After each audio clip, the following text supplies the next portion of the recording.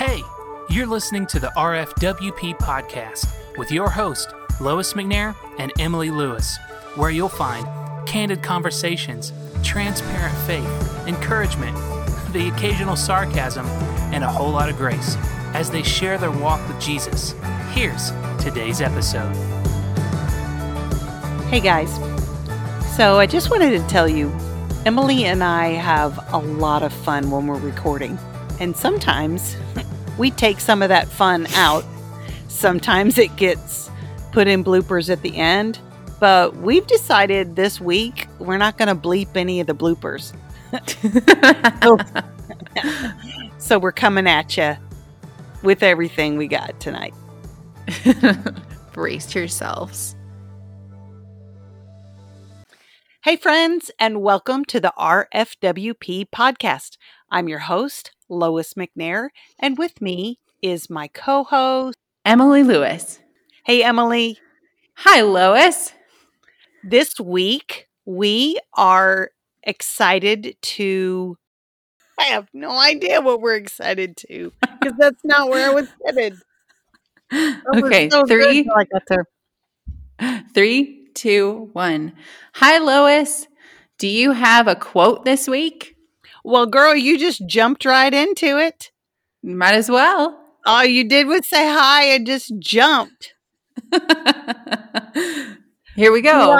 Do I have a quote this week? Well, before we get to the quote, I think we need to talk about microjoys. All right. So, do you have a microjoy this week? I do. This morning I got to paint at our new house, and I got to paint with my mom, and it was so fun. We were just trimming out and talking about stuff, and she laughs at my bad dad jokes, and which you now have many. I do. Do you have a dad joke for us this week? I have a prayer request. I can't keep a straight face. You have a prayer request?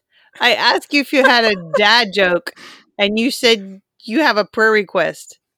You're confusing our listeners because they think you're going to get all serious, and then you just bust out laughing. So, okay, you have a prayer request.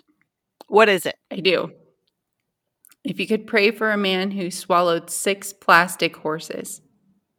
6 plastic horses? Mm-hmm. But the doctors say that now he's in stable condition. Oh my gosh. Oh my gosh.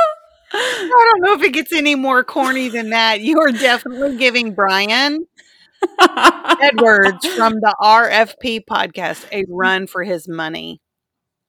I got that from my brother-in-law, Andrew. And if I'm being honest, he texted it to me. And I was like, oh, I'm praying. And he replied, did you not get it? Speaking of the RFP, we're really thankful to be a part of the RFP family network. That's not right. 3, 2, 1. And speaking of the RFP, we're really thankful to be a part of the RFP network family of podcasts. Is that how you say that? I don't know. So. It'll work. The RFP network. Oh, yes. The RFP network. There you go. You can edit that out if you want to, so I don't sound completely ignorant. I think if you go to the I'll say that again. If you go to rfpnetwork.org, you can, all of the podcasts in the family of podcasts are linked there. You know, a lot of people don't know that there is an entire family of podcasts that are supportive of, and everybody's doing such a cool job, and you've got so many different choices, and cool. And yesterday we had an episode with the For Freedom podcast drop with John and James. We did. And it was super cool. Such a good one. But you know what happened on that? We're talking about and I don't know if it made the cut. I can't remember, but we were talking about all the different podcasts. And while we're guests on For Freedom's podcast, James goes, and yeah, 26 Letters podcast is my favorite. Tried not to take it personally. No, I told him, yeah, that I'm the one who actually brought him up, I think, because they're one of my favorites too. Mm-hmm. Anyway. Yeah. So before we get into today's topic, the sponsor for today's episode is actually a class that I'm teaching next week. No way. Yeah, so fun. And it is about legalism and how you can break free from legalism. Because even if you're out, sometimes legalism is still in us, or sometimes it's really hard to just even break out. So we're going to talk about how to stop working for acceptance and develop a more personal relationship with God so that you can walk in freedom and grow in grace. That's awesome. And so can people sign up for that class at Emily at Abundant Grace? They can go to yourrelationshipwithgod.com/legalism class. So super easy. Oh, you're going to have to say that again. And we need to make sure that we put that in our episode notes for this week. Absolutely. So that is yourrelationshipwithgod.com/legalism class. Cool. That's cool. Yeah. So get your seat saved, and I'll see you next week. I'm really excited. We can just spend some time talking about grace and how we can leave the bondage, as Paul calls it, of legalism. That's so good. That's so good. Hey, by the way, I do have a micro joy. Oh, I skipped right past it. Yeah. That's okay. I'll be fine. So I do have a micro joy. I traveled all day, so I'm exhausted, but I came out to, I'm actually recording from LA tonight. And that's not Lower Alabama where I usually live. That's actually LA in California. But one of my sisters picked me up from the airport today, and she picked up her purse and set it over to the side as we got into her Jeep. And lo and behold, I looked at the outside of her purse, and she had cute little scripture flips attached to the outside of her purse, her little bitty verses. That is so attached fun. to the side of her purse. It's so fun. And, I kind of found out about this. Well, I saw the scripture flips, but she just told me recently that she's been listening to the podcast and she heard about scripture flips, and she went and ordered like 3 or 4 sets of things. That's amazing. So fun. Yeah. So that was a micro joy, just to see the scripture flips in the wild. In the wild. In the wild of LA. Where did the in the wild come I don't know. from? It's not in the studio, I guess. So it's out in the wild. Real life. I don't know. So as we get into today's topic, I think the quote that you have for today kind of is a good segue into that. Girl, I'm not sure if it's a good segue or if it just like drops a bomb like right at the beginning. I like bombs. But drop it. You can't say that in public. Okay, girl, you're gonna get us targeted. We're gonna end up being on the FBI. I almost said IFB. Oh, they are the same letters. I think we're already on the IFB most wanted list for those that know about us, which is not very many. But no, you're going to get us put on the FBI's most wanted list. Can I rephrase it? I love truth bombs. That's better. You still said bomb, but it's okay. You said it first. And by the way, I know. And by the way, can I tell you that this quote is coming from an older gentleman that is revered by many from years past, even though he's already in heaven. And he had a massively cool beard. So, yes, you can have a beard and be a Christian for those of you that think that facial hair is ungodly. It's wrong. You're just wrong. Okay, I'll be serious now. Okay, but it actually is. This quote is from Charles Haddon Spurgeon. I can't even say his name. This quote's from Spurgeon. And he said, discernment is not knowing the difference between right and wrong. It is knowing the difference between right and almost right.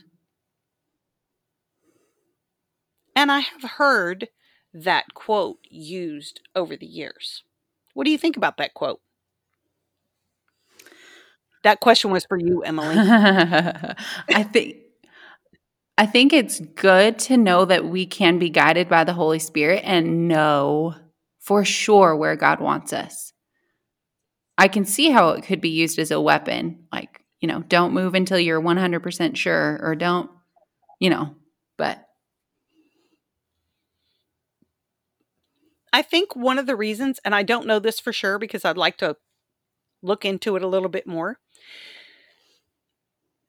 but it kind of takes the judgmentalism out of it, this quote. Because he says discernment is not knowing the difference between right and wrong. It's knowing the difference between right and almost right.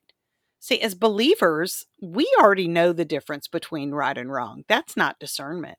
That's just straight up biblical.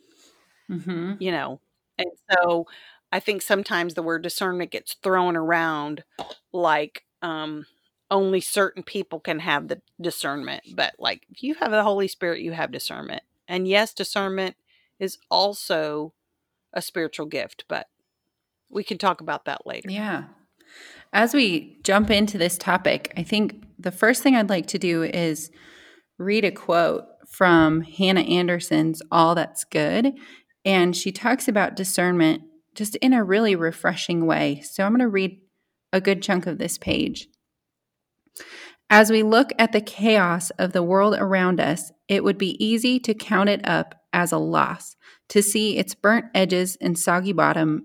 She was referring to a pie that she had made that didn't turn out well, and simply toss it in the trash. Okay. There was a context there. Like, wait a minute, where did this soggy bottom come from? Okay, so she's using a pie as an analogy. Right. Okay. So it could be tempting to toss it in the trash, but to do so would be to miss the goodness of the world God has made. The goal of discernment is not to simply avoid the evil in this life. It is to learn what is good so that we might embrace and enjoy it. She says, listen to the words of Solomon again. Then you will understand righteousness, justice, and integrity, every good path. For wisdom will enter your heart, and knowledge will delight you. Discretion will watch over you, and understanding will guard you. So follow the way of the good and keep to the path of the righteous. Thoughts? Would you go back to that section where she says something about good? I mean, I know the book it's all good, but that you were reading that. I would like to hear that part again.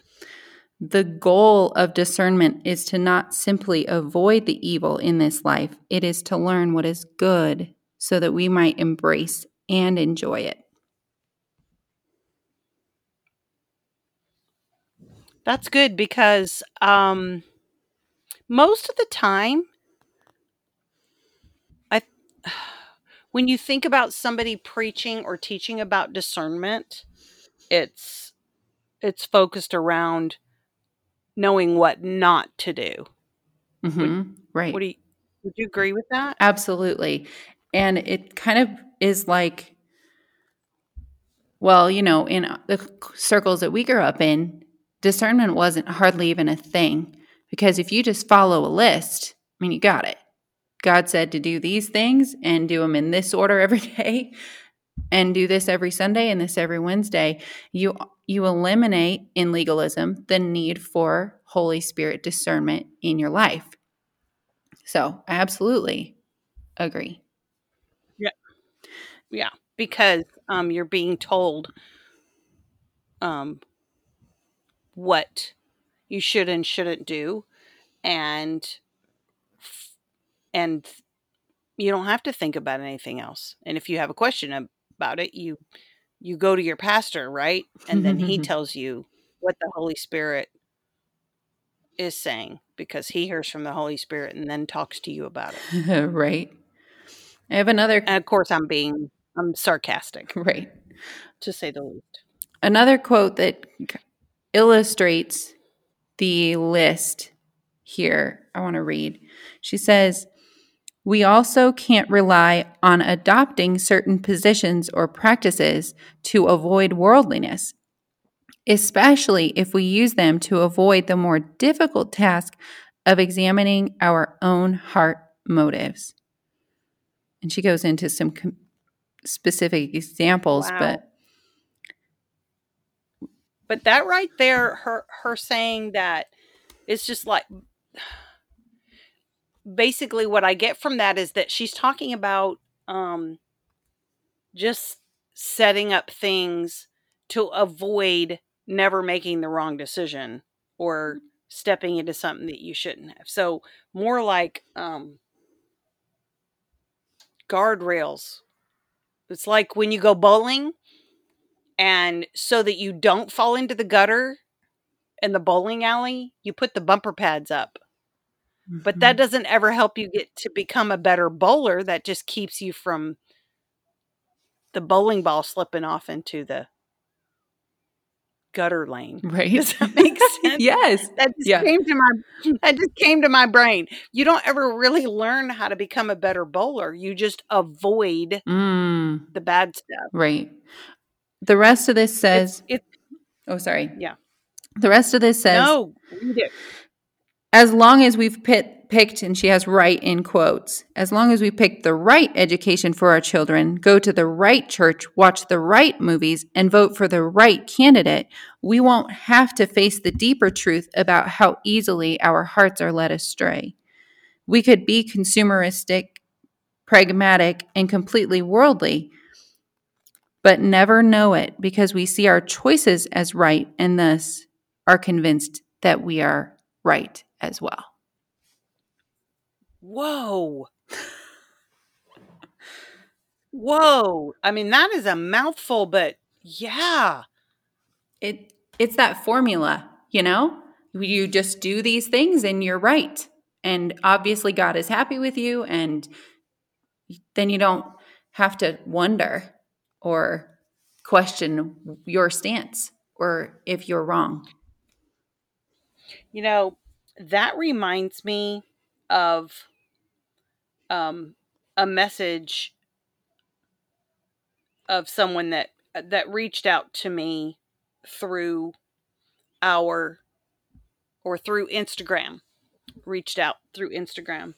And something that she said in her message to me and a little bit of her story, I couldn't get it off my mind. And I think it goes along right now with what you just read about the right things. She was raised in the IFB,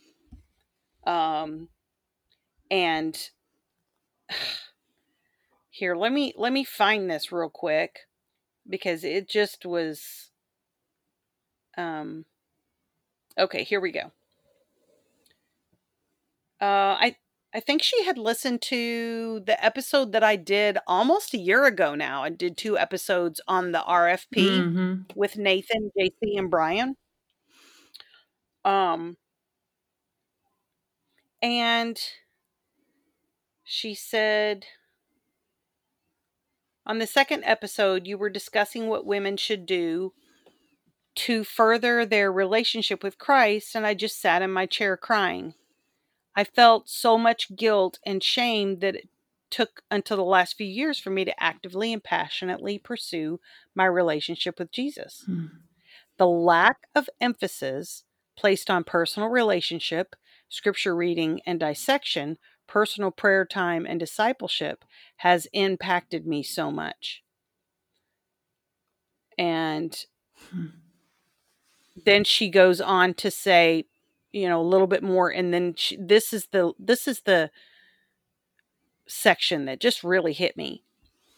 It is difficult to go from just worrying about being in church every time the doors are open, looking the part, playing the part, to focusing on the status of your heart and your relationship with God.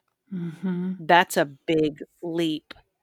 And that's basically what you were just, reading. As long as we're checking the list, as long as we're doing what we need to be doing, we don't have to take the time to actually look at the status of our heart, which is having discernment Right. about who we are. So when you're just checking off lists every time, you take the Holy Spirit discernment out of the equation. Mm-hmm. Pretty sure that's not what he meant Nope. for us to be doing. Because the box, like she put it in different words, but I'll say it this way.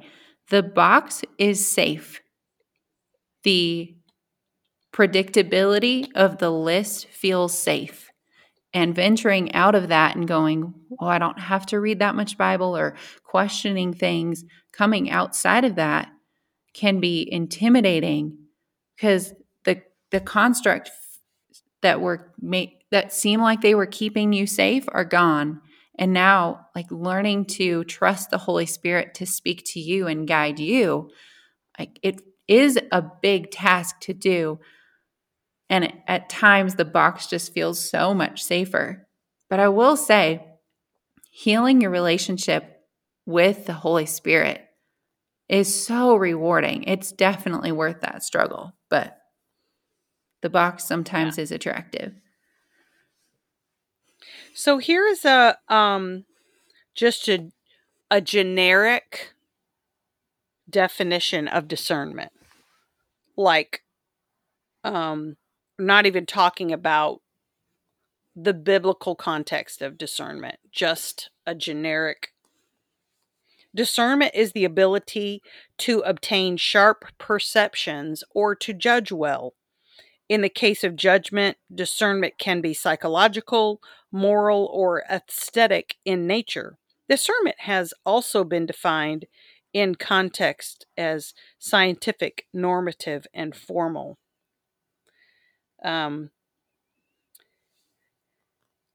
And in Webster's dictionary, discernment is the quality of being able to grasp and comprehend what is obscure.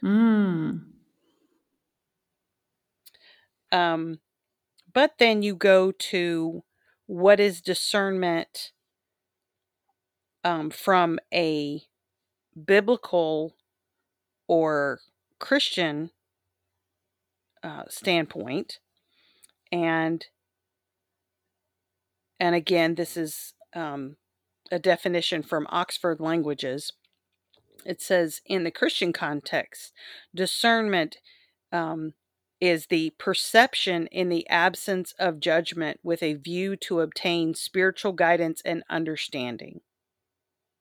For example, without providing for a time of healing and discernment, there will be no hope of living through this present moment without a shattering of our common life.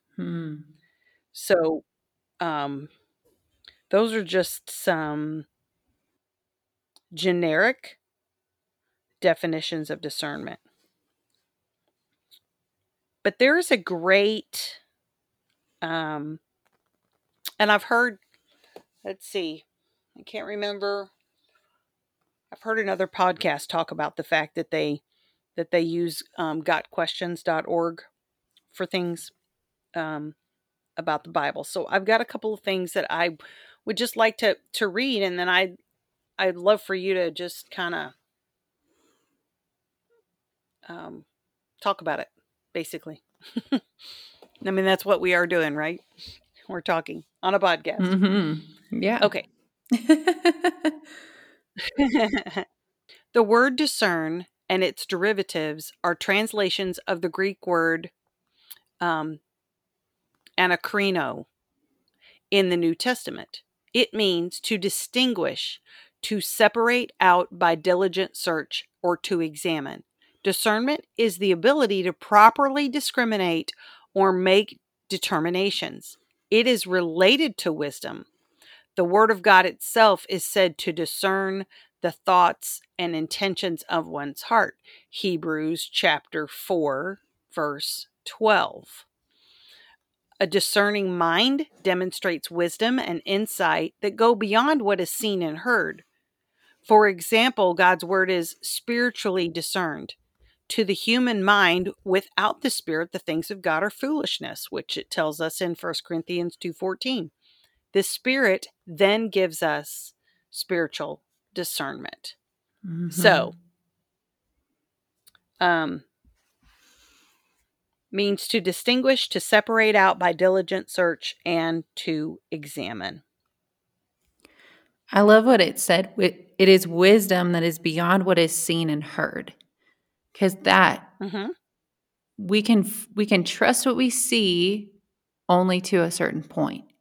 We can only trust our circumstances to a certain point, and we can only trust our own judgment to a certain point. And that wisdom of discernment is that what takes us into faith, trusting God for what we can't see and what our natural tendency might not be. That shifting from our own intuition and instincts, which are not bad, but like going to faith and following Him deeper. Yeah. So, let me read this verse. For the Word of God is living and active, sharper than any two-edged sword, piercing to the division of the soul and of spirit, of joints and of marrow, and discerning the thoughts and intentions of the heart. So where does discernment come from? Because a lot of people were raised assuming they had no discernment and they could only hear what God was telling them to do behind the sacred desk. Yeah. Behind the wooden pulpit. That was the person that was hearing from God for them and never being taught to really learn discernment for themselves by listening to the Holy Spirit. So what do you do with that? Well, the Holy Spirit, or the discernment, comes from the Holy Spirit and comes through God's Word. But it's like you said, both together.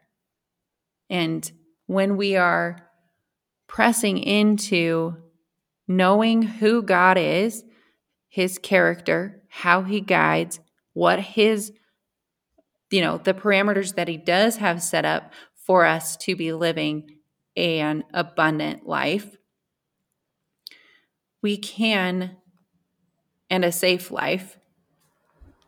Then after that, there's so much freedom that God gives us to be guided by the Holy Spirit. And sometimes, and I might step on toes, but you're not always going to step on them. You're not always going to have a Bible verse for what your next move should be. And we have to stop referring to the Bible as like, I don't know, just one big, what's the word I'm looking for? Proof text. Well, and roadmap. Okay. It is first and foremost a narrative, a story, and it is about God, not about us. It is about how He deals with his people, how he relates to us, not about what we should be doing next. So when we run, we should go to his word for wisdom and counsel and direction. But if we're just reading through our Bible until we see a verse that says go or a verse that says stay, and you're using God's word as a good luck charm, we've removed the Holy Spirit from speaking into our lives and maybe guiding us in the direction. And I'm not saying he can't speak through his word. I don't know if that came out clear, but you don't need to go find a proof text for what you're doing.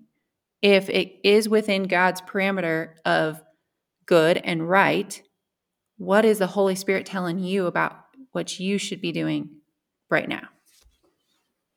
So let me ask you this, because you have only been out of the IFB for less than a year, like physically out. Mm-hmm. I mean, Yeah. you guys have been, I think, emotionally, mentally, and spiritually out for a couple of years now in a lot of ways, because you were trying to salvage what was there, or, anyway. Yeah. So what would you say? Because I've been out for 30 years. So there are some things that affect you that don't affect me. And then there are some things that affect me that I didn't realize still affected me. But what would you say to our listeners? What would you say to the men and the women that are just coming out of a legalistic environment, no matter what denomination it is, and they have not been encouraged to listen to the Holy Spirit in their own lives? Somebody has always chewed the words for them and then told them what they needed. How can you encourage them to move forward? I think you know what where I'm going. I love that question. When we talk about listening for God, I think the first place you start is just by asking. Say, God, what do you want me to do? And be silly about it. Be trivial. And God doesn't always have to give you an answer about what you should eat for breakfast or which route you should go. But you might be surprised, like as you learn to listen, maybe he does say, go this way, not that way. And talk to this person, don't talk to that person. And just listen for his voice after you ask for it, and ask for it multiple times a day. God, what do you want me to do next? It's a fun way to incorporate God into your everyday and listen for him. Another thing that God has been healing in my heart is my ability to make decisions. And it comes down to that fear of failure and that feeling of always needing to make the right choice. Because sometimes it's gray. And, growing up, we were taught, if it's doubtful, don't do it. If it's gray. But sometimes your choice in front of you might not be black and white. So make the best decision possible and don't be afraid to fail. Like, you are going to miss the Holy Spirit's voice. You're going to think, I think he's telling me to do this. Or you're just going to forget to ask him and go on your way. But it's not the end of the world. We act like, the way we've been taught with so much fear that this is the end. If I mess this up, it's the end. No, just go make a decision. Make a choice. Pick one. There's no right or wrong. And depending on the situation, but maybe there's no right or wrong. And it's not going to be catastrophic if you make the wrong choice.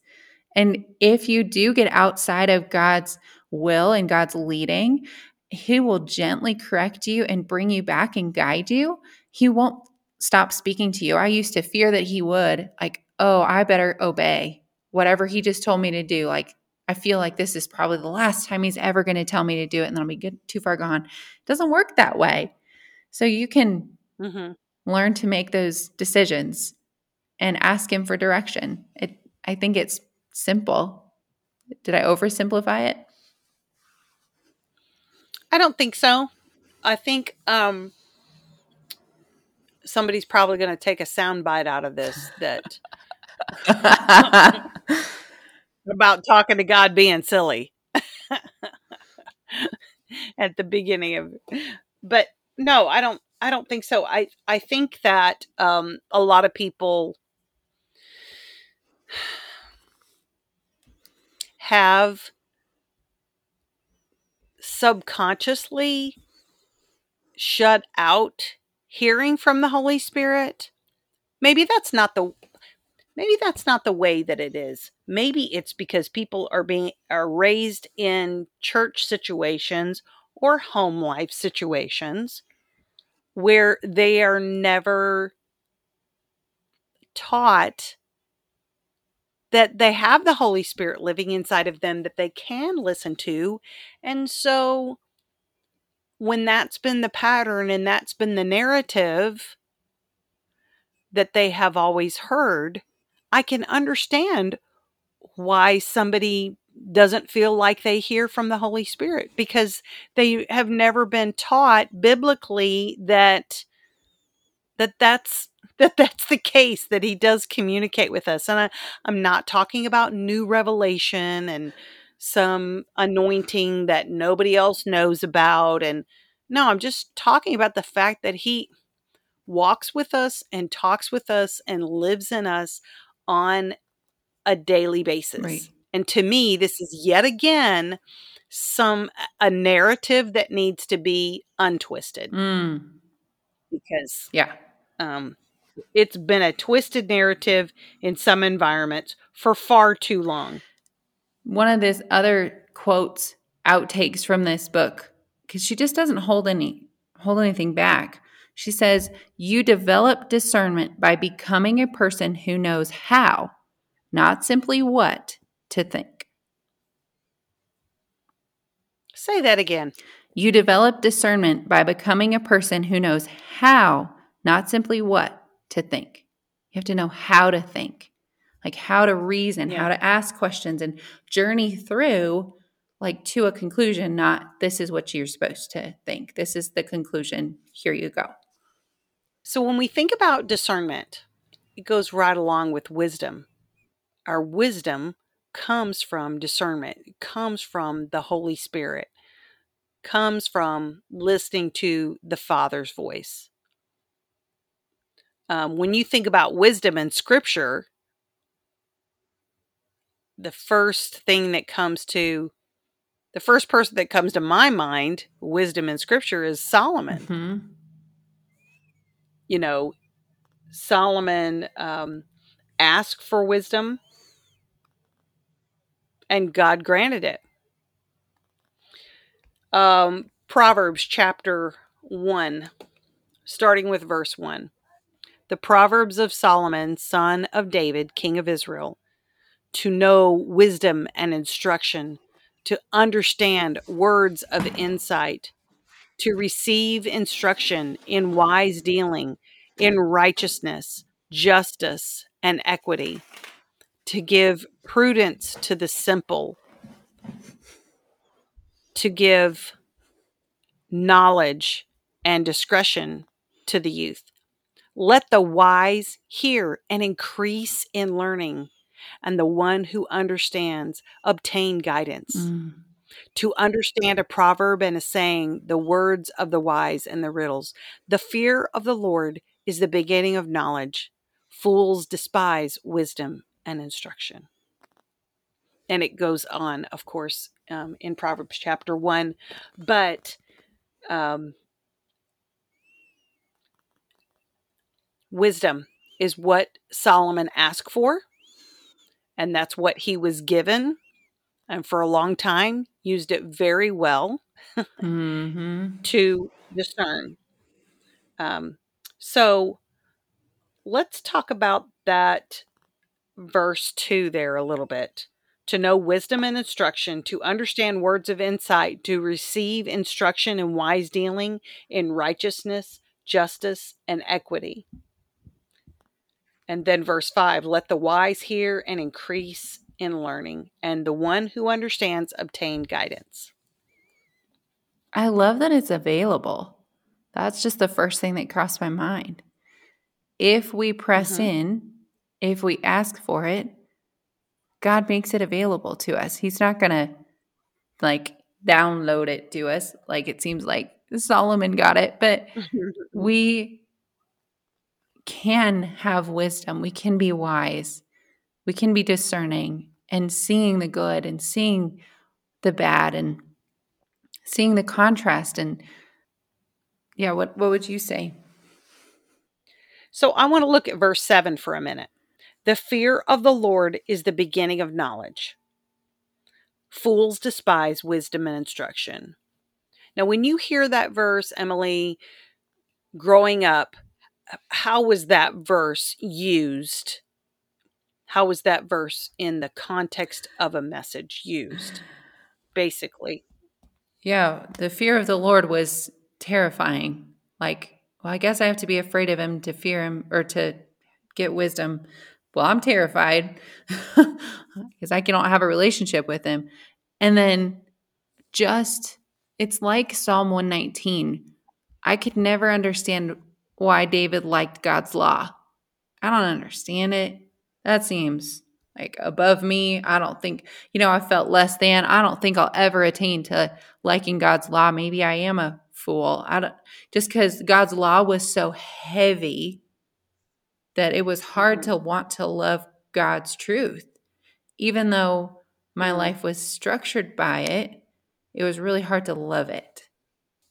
So when I look at verse 7, and I hear you, because that was kind of the narrative that I heard growing up as well.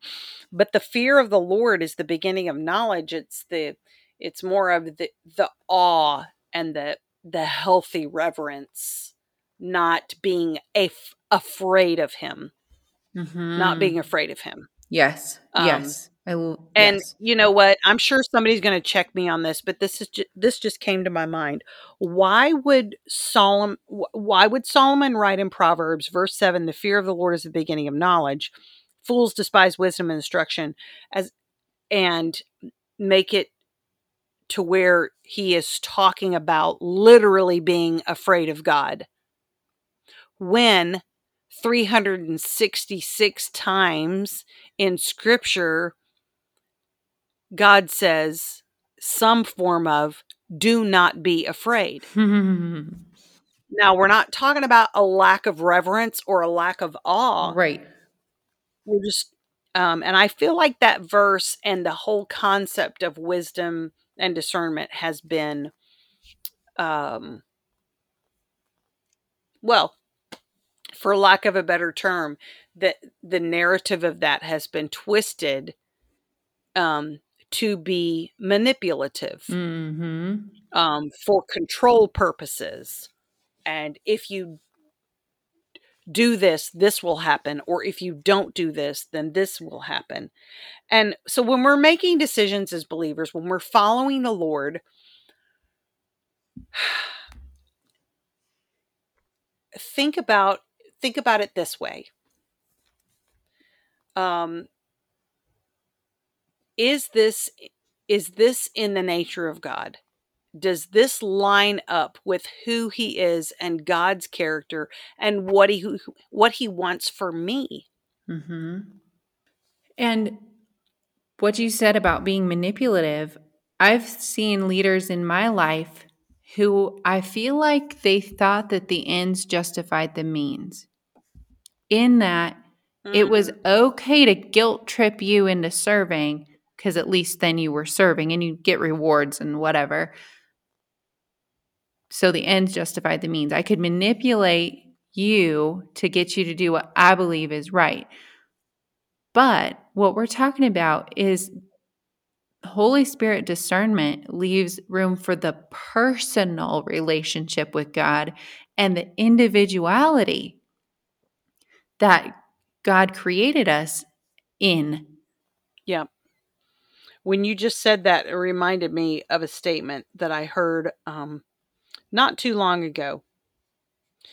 If we miss that the Holy Spirit is a person, we will miss that the Holy Spirit is personal. Right. Because it's not just a force. Right. The Holy Spirit transforms us. He convicts us. He convinces us to align with God. The conviction of the Holy Spirit doesn't bring shame. It brings peace. And so those things, the Holy Spirit does direct us. He always points us back to Jesus. He always points us back to God the Father. And so when we're quote unquote, when we're trying to discern, which I get that, when we're trying to discern what the next step is, or if this is a healthy situation or not a healthy situation, or all that, look back at God's character. Does this align with who he is? And does this align with who he says that I am? Right. Because you are his chosen. And this actually reminds me, if I can find it, this reminds me of another quote from that book, because she goes there too. And I love that we're kind of on the same page as her, because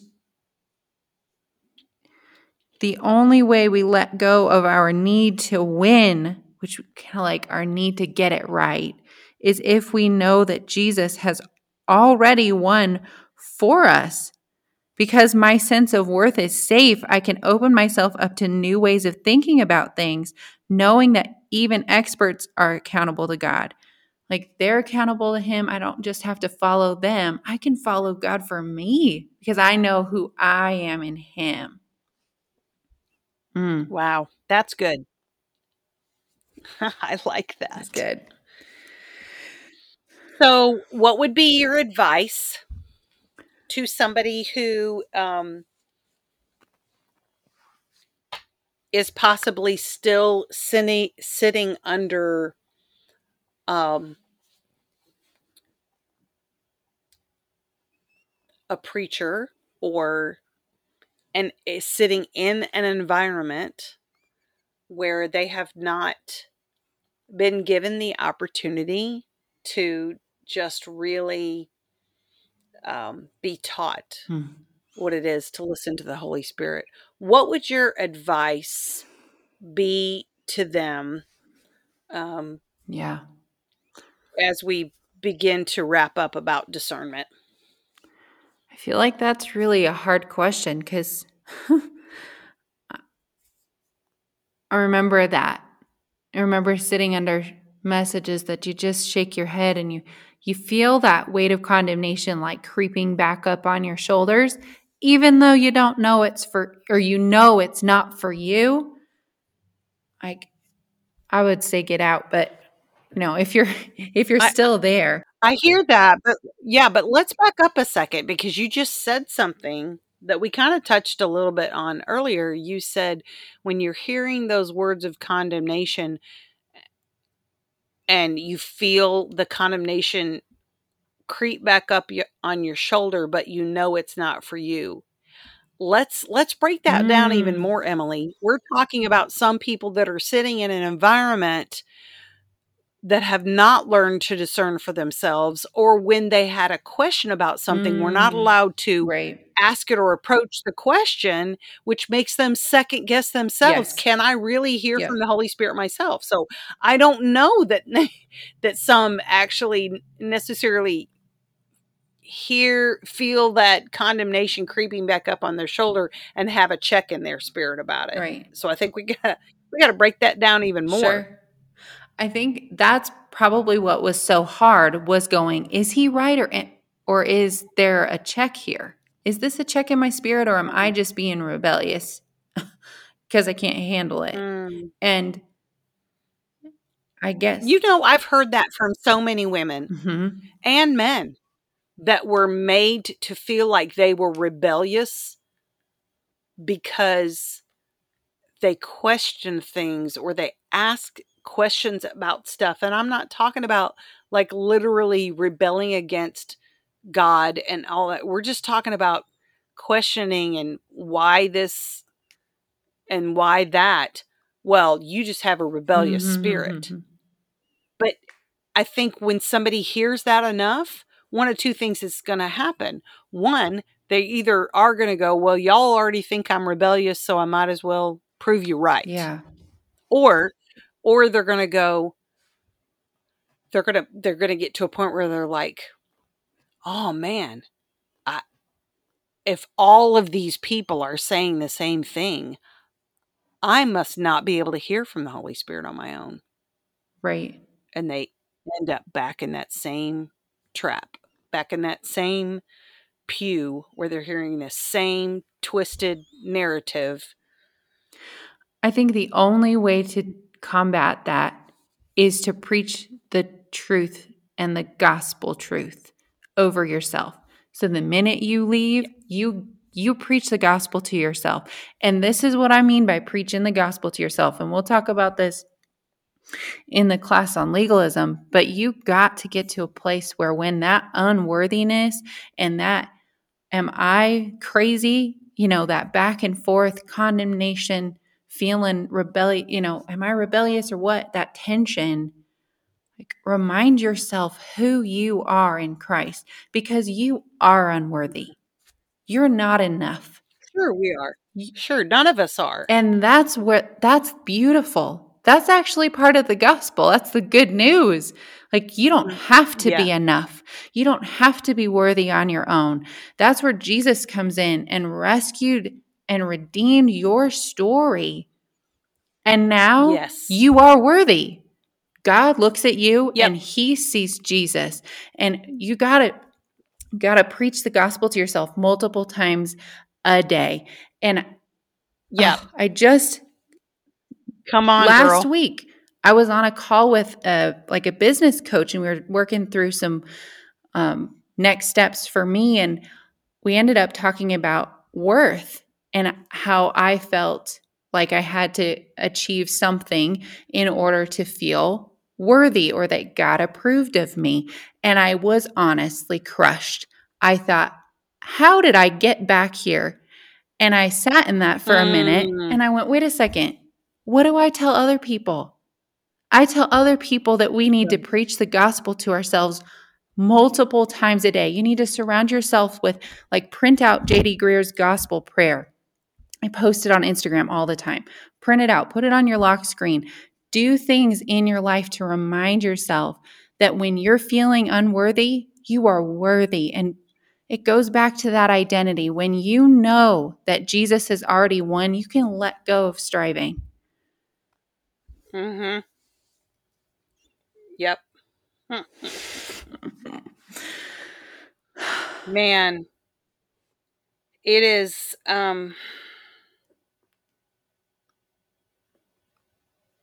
we could really talk about the Holy Spirit's discernment for a long time.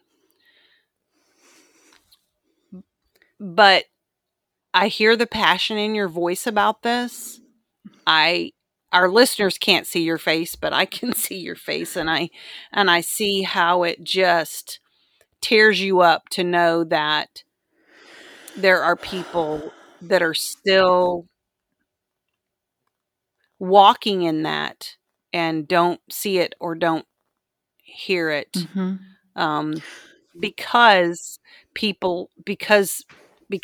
the scripture has been taken out of context and been beat over their heads with it for so long, it has shut out the voice of the Holy Spirit. Yep. And so being out of that for a really long time, thankfully, one of the things years ago, I did a study, Henry Blackaby's study, Experiencing God. The Lord speaks to us and reveals more of himself to us through his word, through the discernment of the Holy Spirit, through other believers. But for those of you who have been in environments, and maybe you're out of it, but you're still trying to discern what is truth and what is not truth, I would say, and this is not in a legalistic way, but I would say bury yourself back in the Word of God, because The word of God is powerful. It is sharper than any two-edged sword. And like I read earlier, piercing even to the marrow, between the joints in our bodies, in our minds, in our hearts. Every time you open up scripture, it is active and alive. That doesn't mean the message changes, but it does mean that the Holy Spirit's discernment, the work of the Holy Spirit, takes place every time you open up scripture. Yep. Let it touch your heart. So if you're hearing things and you're not sure, your first step is to go to the word. You say, well, I'm not studied like, so-and-so or this or that. You know what? I'm going to just kind of say it straight up. The so-and-so or this or that you're probably listening to isn't studied up on it either. They're probably just spending the time taking verbiage out of context, taking the word out of context. So you get in the word. Jesus tore the veil so you could step into the throne of grace. We're not sending a high priest in there to take care of things for us anymore. Open God's word. Let him speak to you. His word is active and alive every time those pages are open. Every time. Yep. And do that first and sit in that. You say, well, I'm still not hearing from him. You know what?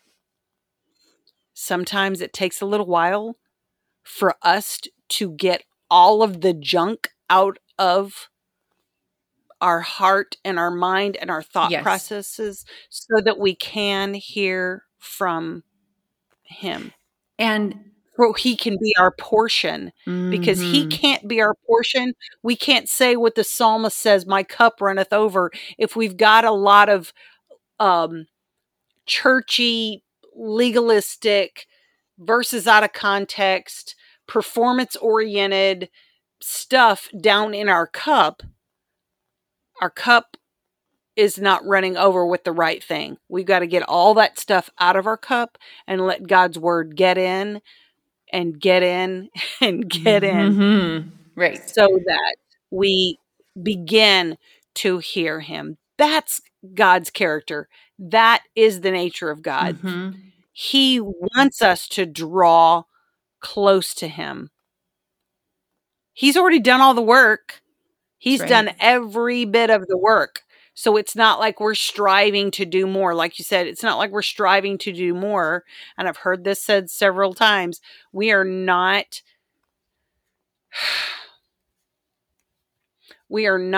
trying to gain his favor because of what we do. We have his favor. Favor is grace. We have it.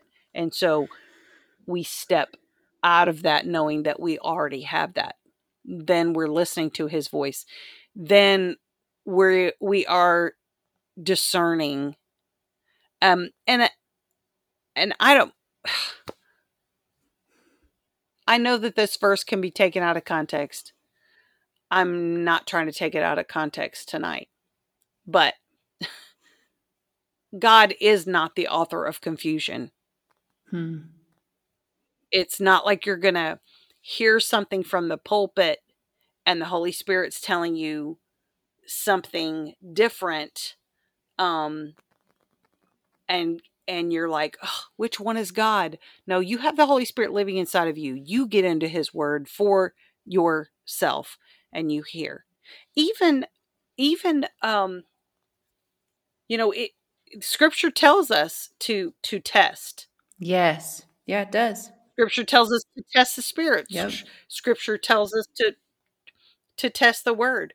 I'm very thankful that I sit under a pastor that tells us to test his words, to look in Scripture. Right. For ourselves. And what you said about getting the junk out, when I was saying you ought to speak life over yourself and preach the gospel to yourself and remind you. I mean, there's examples of even the Apostle Paul preaching the gospel to himself when he's down in a pit. You might not believe that when you start speaking that over yourself. One day you might Right. feel like you're in a pit, or you might have just made a mistake and you might feel that failure just weighing heavy. Speak it anyway. It is truth. It is God's truth, even if you don't believe it. So you can just speak it out until your heart aligns with his word. Aligns with his character and who he is and who he says that you are. And scripture is very clear that there is therefore now no condemnation for those who are in Christ. Yes. And if you have accepted Jesus Christ as your Savior, if you have asked him to come in and be the Lord of your life, you are in Christ. And so when that discernment comes, when the Holy Spirit brings discernment in your life, because he does, and don't let anybody tell you that he doesn't, that he tells them first, and then they'll let you know what he wants you to do. Unless you're 5, that's not the right narrative, okay? Unless you're 5 years old, and yes, you need to do what your mom and dad tell you to do. But completely forgot where I was going with that. But the point is, there is therefore now no condemnation for those who are in Christ, and the Holy Spirit, when he talks to us, when he helps us discern in our spirit, there should always be, if he's convicting us, there is always comfort along with the conviction, because the work of the cross has been done. So when the conviction comes, there's always that hope and that light at the end of the tunnel, so to speak, that says, and this is your way of escape, and this is what I want you to do. It's not, you are, No, not at all. what you've done defines who you are, Yep. So you get where I'm going with that. Yeah. So as we close, I'd love to I have one more quote about discernment and a couple more verses. Hannah Anderson says that discernment is a promise. It's the promise that we might have insight in the midst of confusion, that we might find healing in the brokenness. It is the promise that we might taste and see that the Lord truly is good. And then Psalm 27:13 says, unless I had believed that I would see the goodness of the Lord in the land of the living. We can see good right now. It's not, the world is broken, but like she said at the beginning, that we don't have to see the burnt edges and soggy bottom and toss it in the trash. Right here and now in this world, we can see God moving, and we can see him in his creation in the land of the living. And that gives us hope. Yeah. I love the song Waymaker. I love that worship song. And it gets to one of the bridges and says, even when I can't see it, you're working. Even when I don't feel it, you're working. You never stop. Listeners, guys, girls, whoever's listening, the Holy Spirit is doing work in your life because he lives inside of you. He is not sitting there dormant and waiting to be activated.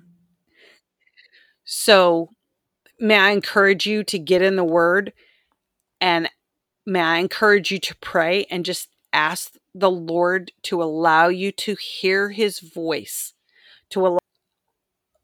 Let me encourage you that when you're listening to a message, that you are just praying in your spirit, God, the Holy Spirit, give me discernment in this moment. I want to hear from you. Is this right? Is this, does this align with who God is? Does Mhm. this align with his character?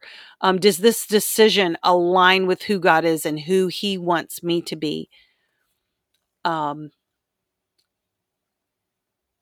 I'll just tell you, Emily, I just feel like, as we close tonight, I just feel like I need to pray over anyone who is listening to this episode. Yeah. Is that all right Yep. with you? Father, we just want to thank you, first of all, for the opportunity to just open your word and talk about things that you have led us to talk about. I want to just thank you for that. And then, Lord, anyone who is listening tonight to this episode, I don't know who that's going to be. But Lord, I am just asking for you right now in this moment to work in their lives in a way that you reveal something more of yourself to them, that you reveal part of your character to them that they are not currently aware of.